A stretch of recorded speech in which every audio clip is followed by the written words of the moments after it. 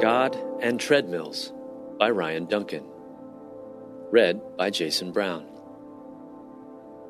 Today's verse comes from 2 Thessalonians 3:5. May the Lord direct your hearts into God's love and Christ's perseverance.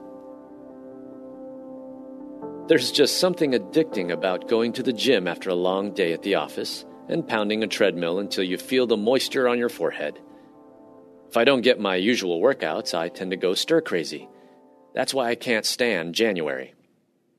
After every New Year's celebration, like clockwork, the gyms become crowded with people who have resolved to become healthier. Because of the crowds, it becomes harder to get equipment, find parking spaces, or do any of my usual exercises. Now, don't get me wrong, I'm glad people are trying to get healthier, and I encourage anyone who wants to start working out and give it a try. But I still get frustrated because I know that within a month, most of these people will be gone. Exercise requires a lot of commitment and perseverance, and while a lot of people have resolved to live better, when the hard part comes, they give up. You could say the same thing applies to faith. I cannot tell you how many times God has revealed himself in my life through his grace, his power, or even his sense of humor.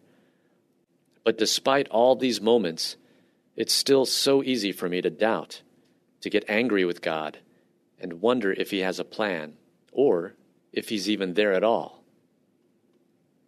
The book of James is useful in moments like this, and even offers some encouragement for when we're tempted to doubt.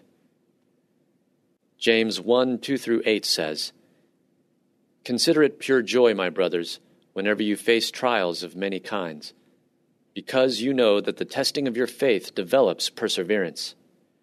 Perseverance must finish its work so that you may be mature and complete, not lacking in anything.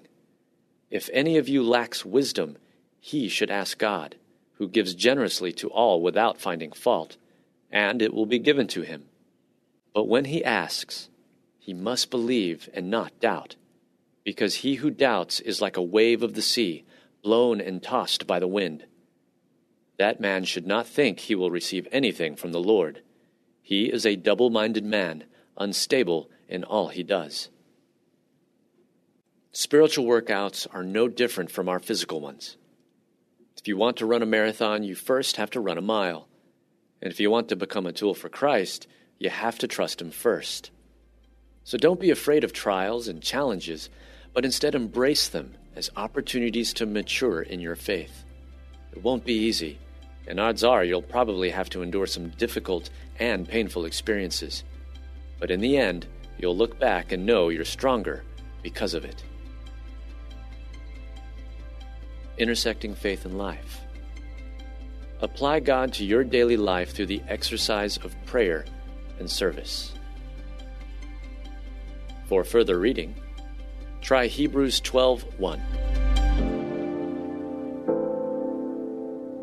Hey listeners, thanks for joining us for the Crosswalk.com devotional podcast. To get all of our episodes straight to your phone during the week, subscribe to this podcast on iTunes or wherever you listen to podcasts. To find more devotional content like this, head over to Crosswalk.com.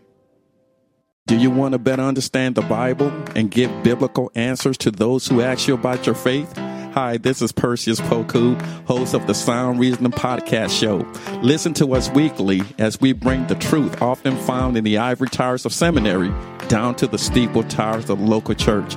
Join me along with many of the nation's top theologians as we offer answers to life-tough questions from an apologetic perspective. Subscribe to the show at lifeaudio.com.